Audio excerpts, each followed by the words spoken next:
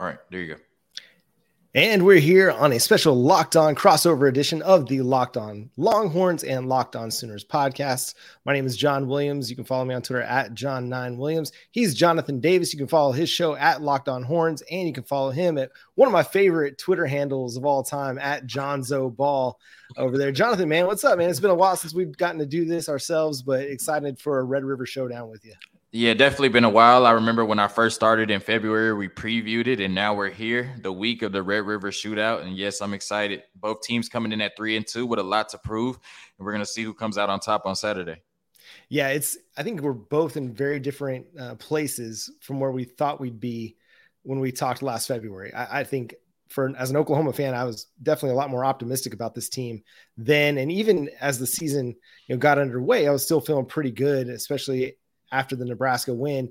The last couple of weeks for Oklahoma have been quite interesting. We'll just put it that way to get us started. But for Texas, heading into this game, the Red River Showdown, you got a couple quarterbacks that have played well this year. Quinn Ewers was looking really, really strong against Alabama before getting injured. Hudson Card, he was solid in the Texas Tech loss. That one, I don't think you can really put that on him. And then he was really good last week in bouncing back against West Virginia. So heading into the Cotton Bowl, what's kind of the pulse in Austin about who's going to start, and kind of who do you expect to start? And do you expect there to be any drop off or a difference really in what Texas has done offensively? Yeah. So when Brent Venables said that, I think a lot of Texas fans were like, oh, he's crazy. And I think they took it out of context. Like, he wasn't saying that Quinn Ewers and Hudson Card are the same quarterback. He's saying that Sark is pretty much going to run the same system with either one of those quarterbacks in, with, maybe a few small details here and there, give or take. I think when Quinn Ewers went out against Alabama and you saw that initial 4 to 6, kind of weak timeline, even though Sark tried to get his Nick Saban on and say day-to-day, we knew it wasn't day-to-day, right? I think the thought was always that Hudson Card will hold down the ship for 3 games and then Quinn Ewers would come back against Oklahoma. And that seems to be the pulse this week, that Quinn Ewers is healthy enough to get the start on Saturday over Hudson Card. I think the decision for Sark is, like I said, I think it'll be Quinn Ewers. Is he 100% healthy, right? That's a painful injury he dealt with. We kept hearing that he's dealing with a lot of pain, right? And I would imagine he's still going to be in some pain, even though, he's healthier than he's been at any other point.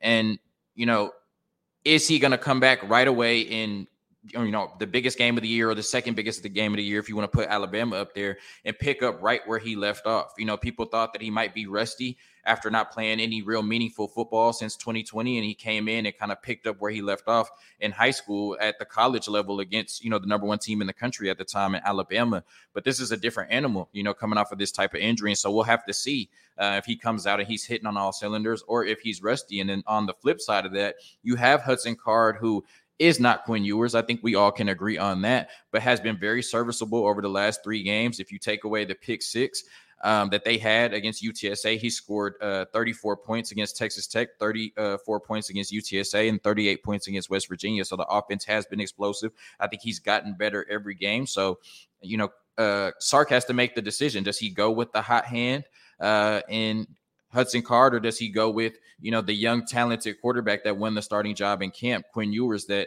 I think, gives them a better chance to open up more of the playbook, especially deep downfield against that Oklahoma secondary. But as we talk about the Texas quarterbacks, there's some confusion and some question marks about the Oklahoma quarterback situation as well. So talk to me about what's going on with, Dillon Gabriel, Davis Beville, and maybe, others, because Brent Venables said multiple quarterbacks are going to be taking reps. Yeah, so Dillon Gabriel's in concussion protocol. We're probably not going to get any clarity on that all week long. I think they'll probably try to keep Texas guessing a little bit. And it just might be that he doesn't clear. He was motionless on the field for some time. And I've been having this discussion with folks on the YouTube side and in the comment section about whether or not he should or shouldn't play. And that's ultimately up to the medical professionals, Brent Venables and Dillon Gabriel. It's not up to me. It's not up to the fans. As the week's gone along, I start to lean toward he's not going to play. And that is probably going to mean Davis Beville. They're going to be giving a lot of guys reps this week. Nick Evers, the 4-star true freshman quarterback that came in the spring, and then General Booty, who was a JUCO transfer late in the spring after the spring game, had great experience at Tyler Junior College. So they've got some really intriguing options, but nobody that's really prepared to to take the reins, especially heading into the Red River Showdown against Texas. The Texas defense, it's looked really, really good. Davis Beville had a solid Peach Bowl. He came in relief after the guy that was starting, I'm blanking on his name, who started in place of Kenny Pickett last winter, as Kenny Pickett opted out of the bowl to prepare for the NFL draft. Beville came in. He was all right. He was not bad. Completed a high percentage of his passes, but not a great yards per attempt. The issue that we're seeing with him right now is he doesn't appear to be very mobile, and he's struggling a little bit in the pocket when it starts to collapse. Some of that is just inexperience. Some of that is just not really getting a lot of game action type reps. But he's a big dude. He's got a strong arm. How that translates to a football game, we'll see. But he'd kind of be the odds on favorite, I think, to be the starter in the Cotton Bowl this Saturday. Nick Evers is another intriguing option because of just his athleticism. I mean, we saw him in the spring game, and he looked like a true freshman. That's kind of the best way I can put it. But Brent Venables and Jeff Lebby both have been really positive about the way he's grown since fall camp and into this point of the season. If he plays, I think it'd be in certain circumstances, maybe some packages where they want to get his athleticism on the field, run a little bit of read option, because you don't want to do that with Davis Beville. I mean, they've tried several times in some relief appearances to run read option, quarterback power with Davis Beville, and it just doesn't work. He's just not that type of a quarterback. And so if they're wanting to get some athleticism, you might see him. You might see Micah Bowens, who was a transfer from Penn State last offseason.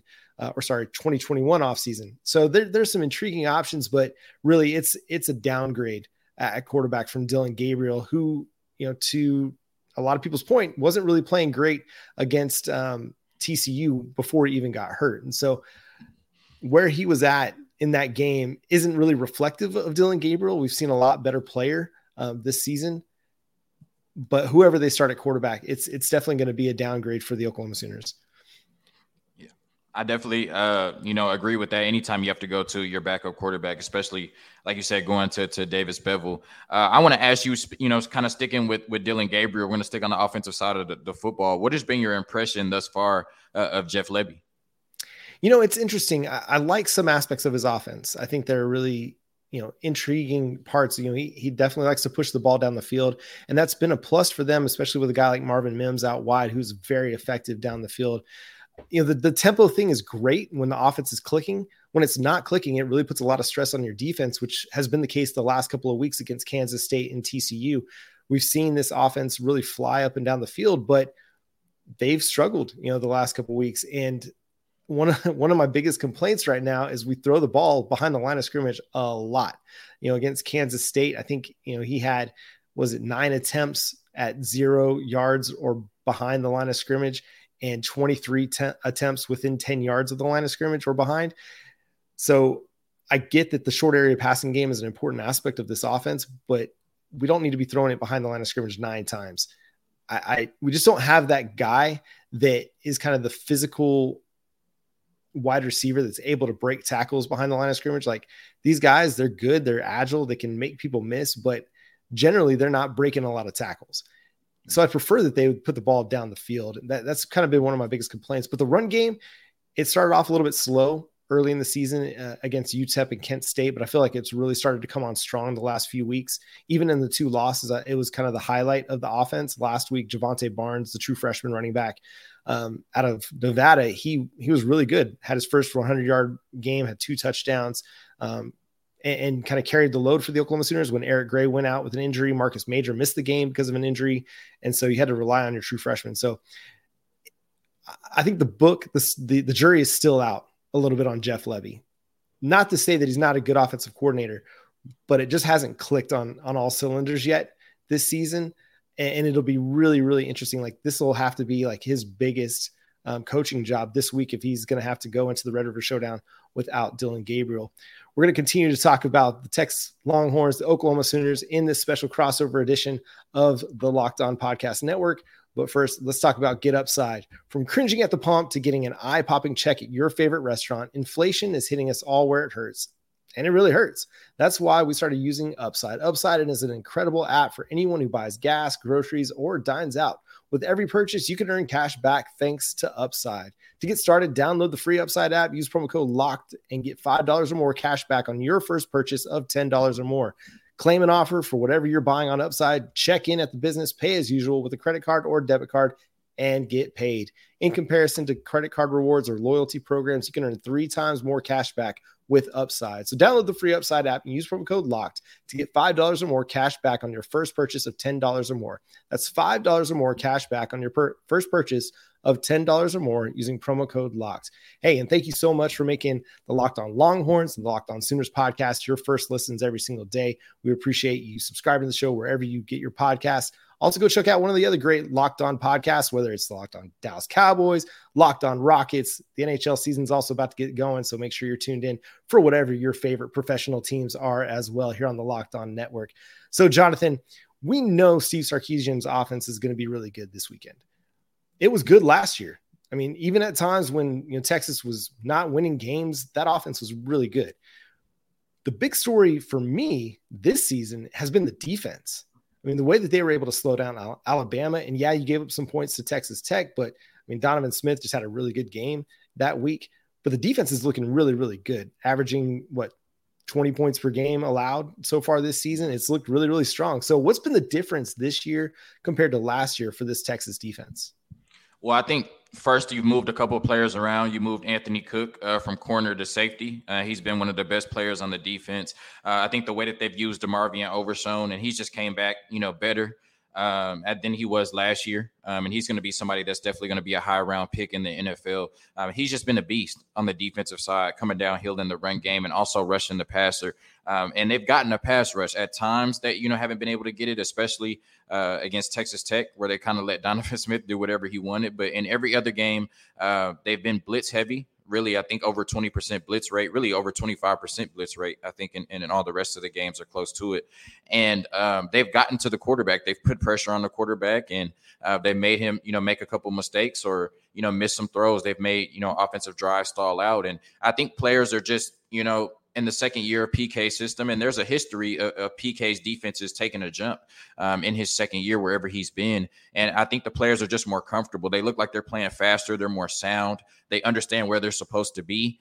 And, I think, when the defense is bad, people want to blame Pete Kwiatkowski. And when the defense is good, people want to praise Gary Patterson. I'm not sure exactly what Gary Patterson's impact has been, but I definitely think that he has helped the progression of this defense as well. But really, I think it's just more comfortable being in the second year of PK system. Like I said, there's a history of PK, his defense is taking a big jump in year 2. And I think the players came back hungrier and with the mindset that we have talent on this defense. We have experience on this defense. I know this is a young Texas team, but this defense has a lot of experience on it.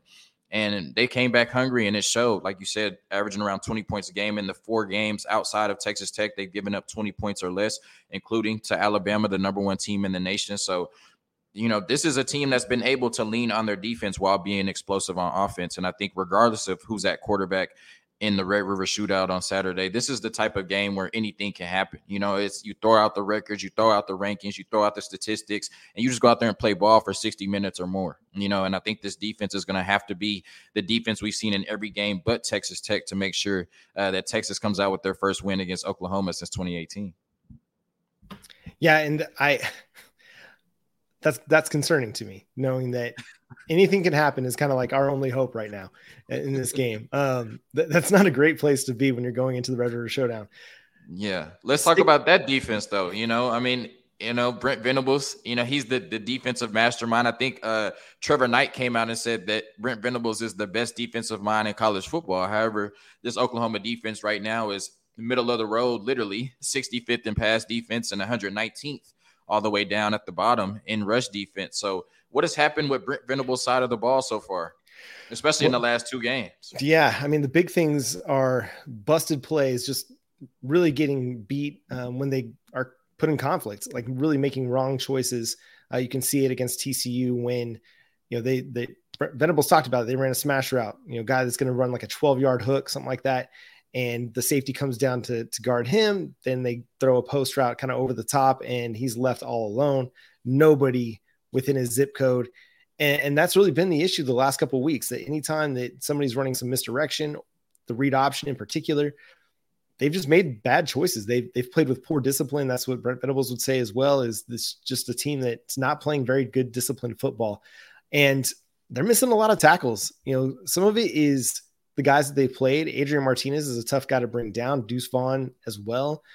But last week against TCU, the same thing was true. Kendre Miller, he looked like an all Big 12 running back last week, and he had a great game. But Oklahoma just hasn't been able to tackle very well the last couple of weeks. And when you're giving up big plays because of missed assignments or missed coverages, and then you're also giving up big plays because you're not tackling well, it's a big problem. And it's something that could amplify itself again this week when you face a guy like Xavier Worthy and a guy like Bijan Robinson, a guy like Roschon Johnson. Like, these are very difficult guys to play against. I don't think the quarterback run game will be as impactful. Now, I've said that each of the last several weeks. I didn't think that Max Duggan would be as impactful as Adrian Martinez was, and he ran for over 100 yards on 5 carries. And then, I didn't think a few weeks back that Adrian Martinez was going to be able to throw on Oklahoma. And then he came out and threw for 240 yards, just came out slinging it. So I'm going to be wrong once again. Quinn Ewers is probably going to rush for 75 yards on 3 carries or something like that. I wouldn't count on it.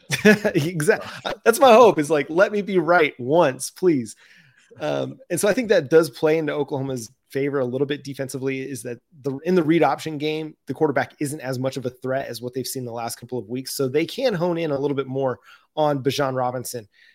The pass defense has to get better. Otherwise, they're going to get torched all game long. Xavier Worthy is good enough to beat you even when you're playing everything right. When you're playing all your coverages sound, you're playing perfectly, he could still go for 200 yards on you because he's that dynamic of a player. So Oklahoma, not only do they have to be very, very good defensively, they have to be sound, disciplined defensively, but they're going to have to win some one-on-one matchups in a way that they really haven't done this year. And the other big issue that we've seen in the last couple of weeks is they just aren't putting any pressure on the quarterback. Against Adrian Martinez, against Max Duggan, they would get pressures, quote unquote, according to the stat keepers, but it's not been effective pressure. They're not getting guys down to the ground. They're not causing incompletions with their pressures. They're not causing turnover worthy plays. And that's been the big issue. They can have guys that'll win one-on-one battles and put pressure on the quarterback, but it's not been effective pressure consistently.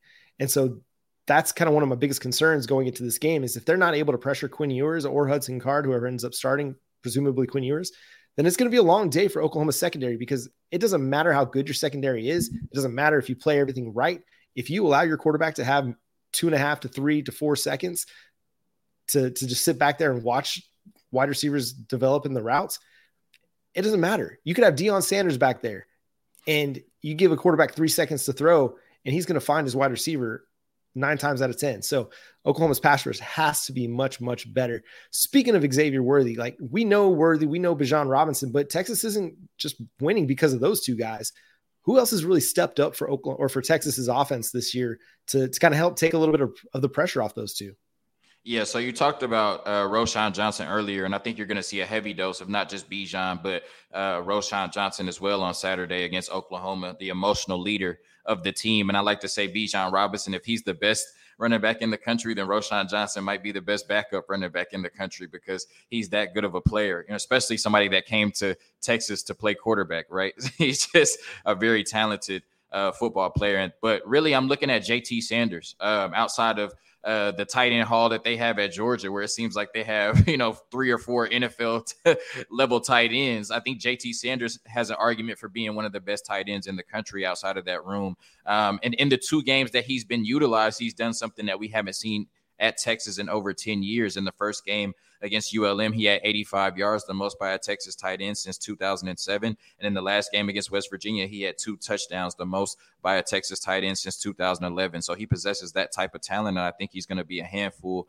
for the Sooners to deal with on Saturday. And then Jordan Whittington, he got hurt in the Oklahoma game last year. He's gotten hurt every year. He's got hurt every year of his career, I should say. But he seems to be, he talked about all offseason how he was better, and more in shape and better equipped to deal with, the rigors of a football season. And I've seen it thus far. And I think that he's going to have a big impact on this game as well. I think that, obviously Brent Venables is going to, allocate resources to Xavier Worthy and try to make sure that he doesn't break this game open. And I think there's going to be a lot of room for JT Sanders and Jordan Whittington underneath to wreak havoc on that Oklahoma defense. So I think those are going to be the main playmakers that you have to watch out for. But we know Sark is an offensive mastermind, and he's excels at, creating mismatches and making you have to account for a lot of different things. So those are the main playmakers I think you'll see, but there's also a few players that I'm probably not even thinking about. They're going to have an impact on this game on Saturday.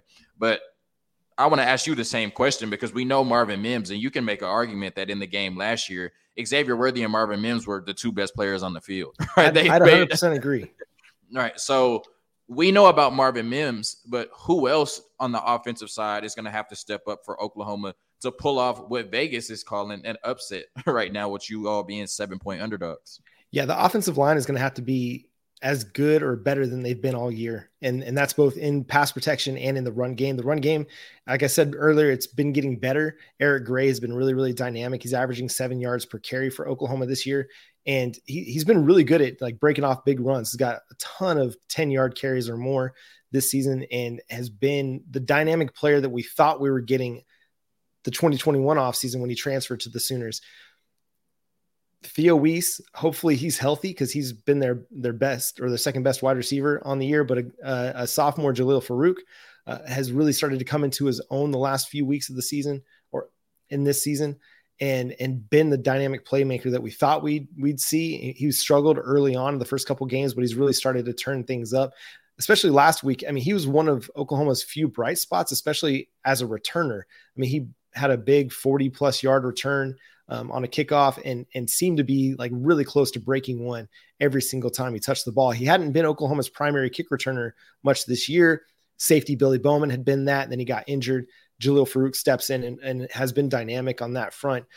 Watch out for Braden Willis. You were talking about tight ends. Braden Willis has been dynamic. He had a huge catch and run last week for 70+ yards, has double-digit touch or multiple touchdowns in multiple games so far this season, and has been kind of that, I don't even say forgotten guy, but the guy that often can get kind of left alone because you're worrying about Marvin Mims, Eric Gray, Theo Weiss, and Jalil Farouk. The dude just catches touchdowns. I mean, he's kind of our Chris Carter, you know what I mean? Like, I won't say he's a future Hall of Famer, but he just catches touchdowns. And so look for him to kind of have an impact in the middle of the field, especially, and in the red zone in particular. But I think this is going to be a week where we see, a guy like Gavin Sawchuk. He's a true freshman running back, came in the summer, so he's kind of late to the program, but he's got speed for days, like track star up in Colorado, huge speed, a guy that's going to win with that. I would not be surprised to see them scheme some things for him in particular, just to catch Texas sleeping a little bit, whether it's on a jet sweep, just a swing pass out of the backfield. It wouldn't surprise me to see them get him involved a little bit more. And then really offensively, it kind of comes down to the quarterback. If the quarterback can play efficient football, play turnover-free football, and allow just kind of the playmakers to make plays, then Oklahoma might have a chance. But again, a lot of it's going to come down to this defense, because even if the Oklahoma offense plays efficient, if they're able to get some points on the board, if they don't slow down Texas like at all, if they aren't able to get some stops, if they don't start tackling better, it's going to be a really, really long day for the Oklahoma Sooners. So it's prediction time. It's what's going to be the key for Texas to win this football game in your mind. And then who do you think is going to win there, Jonathan? Yeah, so I'll give you an offensive and a defensive key. I think the offensive key is just that you have to score early and score often and keep your foot on the gas. I think, Sark has seen, right, what can happen when you get up, on Oklahoma, although, a different coaching staff, different set of players at certain key positions. But he's seen what happens, when you can get out to a lead and how that can, end up at the end of the game thus far. This early on in the Sark tenure, there's been, 5 blown halftime leads, so, and especially in that Oklahoma game. So I think the offense has to get out, score points, be creative, continue to have the creative play calling, not just in the opening script, but throughout the game, and continue to, keep Brent Venables and that defense off balance. I think that's what they have to do on the offensive side. And then on the defensive side, continue to stuff the run like they've been able to thus far. They've been a very good run defensive team, especially with their linebackers, DeMarvion Overshown and Jaylan Ford coming down here. I think Jaylan Ford didn't have a tackle in the first game at all. He's had 51 since, right? So he definitely turned it on after that first game. But they've been dominant in the run game, and definitely the defenders up front, especially in that interior defensive line. They've all flashed, stopping the run. I think that the Oklahoma offense, they're going to have to pass to win this game, but I think they're going to rely on the run game a little bit more than they have in the previous 5. And so I think the Texas rush defense is going to have to show up to play. And then, like you talked about earlier, it's about being sound, disciplined, and having consistent tackling, right, and being where you're supposed to be. And so I think that you're going to have to do that on Saturday, because we didn't see that a lot from the Texas defense in the second half last year in the Cotton Bowl and the Red River Showdown. I got Texas. So I had two scores, one if Dillon Gabriel played and one if Davis Beville played. I got 41-24 if Davis Beville plays. I have 41-28, maybe 41-31 if Dillon Gabriel plays. This has been for the most part, outside of a few of them, it's been a string of one-score games for almost a decade. I think we kind of break the trend this weekend, and Texas wins by, I would say, 2 scores. And I think we also bucked the trend because thus far, Texas hasn't won back-to-back games yet this season. It's been win, loss, win, loss, win again against Oklahoma on Saturday. What's your prediction, John? Yeah, so if Oklahoma can come out and not give up big plays defensively and make Texas drive the ball a little bit, I think they'll have a little bit better of a chance in this one. If they can come out and find a little bit of a spark offensively and move the ball a little bit, which I'm not super confident in either of those things, then they'll have a shot. There's not much from the last couple of weeks that's given me hope that Oklahoma can win this football game. That being said, it's the Red River Showdown, the Red River Shootout, the Red River Rivalry. We'll go through all the names over the last 30 years. Anything could happen. We've seen it time and time and time again that anything can happen in this game. That being said, I think it's Texas. I really do. It hurts my heart to say it. I know I'll get crushed by our most optimistic listeners and followers on the show. But I've tried being optimistic about Oklahoma bouncing back over the last couple of weeks. I thought that they were going to be better against Kansas State. I thought they were going to be better against TCU. They weren't. Until they are, it's kind of prove it mode for me. I need to see them do it before I can begin to believe again. And so, yeah, I'm going to go with Texas. I don't think it's going to be as high scoring as you think it's going to be. At least I hope it's not going to be as high scoring as you think it's going to be. But I'm going to go with Texas 34-24. They pick up the win in the Red River Showdown. Quinn Ewers has a great game, reminding us all why he was so highly sought after and highly coveted by the Texas Longhorns and by the rest of the nation. So that's where it's at. I think Oklahoma's best chance in this one is to get crazy, be really, really unpredictable, bring out all the trick plays that you got in your playbook and kind of play a Les Miles type of a game and just hope that you can keep it close towards the end. Yeah, it's crazy. I've been talking with so many people and they were like, I haven't seen this version of Oklahoma in so long. And right. If Texas were to pull off the win on Saturday, they're 7-point favorites. So maybe I shouldn't even say pull off the win, but it would be the first time Oklahoma has lost 3 straight games, I believe, since I was 5 years old in 1998. So that's some pretty crazy stuff. John, do you have any parting words for Longhorn Nation or the Sooner Faithful before we get out of here? I'll just say, Longhorn fans, just take it easy on us. I know you won't. It's going to be no mercy. You're going to strike hard, strike fast, no mercy, like Cobra Kai. It's just such a great weekend. No matter how the game plays out, it's such a great weekend. I think back to last year, and when Texas got up so big so early, you're like, oh crap, here we go. And then just slowly by slowly, just watching that comeback happen. It was still I still am amazed by it. I remember sitting in my living room with my wife and we're just watching this game. And every time Oklahoma make a play, it just boggles my mind. It's just mind blowing. So hopefully we get a little bit of Sooner magic this weekend. But yeah, I still think it's going to be the Longhorns who are smiling after this one.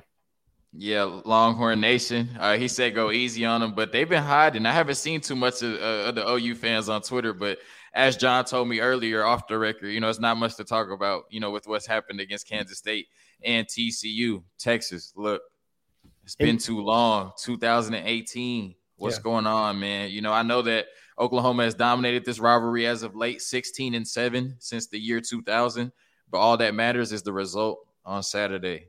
Yeah. Longhorn Nation. It's time to get a win. And if you need a target for all of your rants or everything you want to say about the Oklahoma Sooner fandom, please feel free to direct it towards me on Twitter at John9Williams. I'm a Dallas Cowboys fan as well, so I'm very much used to hearing about how bad my team is. So feel free to send it my way. And Jonathan, man, it's always a pleasure to talk to you. You guys on the Longhorn side of things, you guys got a great guy helping you follow your team. So make sure you go follow him over on Twitter at Jonzo Ball. And if you're a Sooners fan, go do it too. He's a great follow, man, just for all sports and all the time.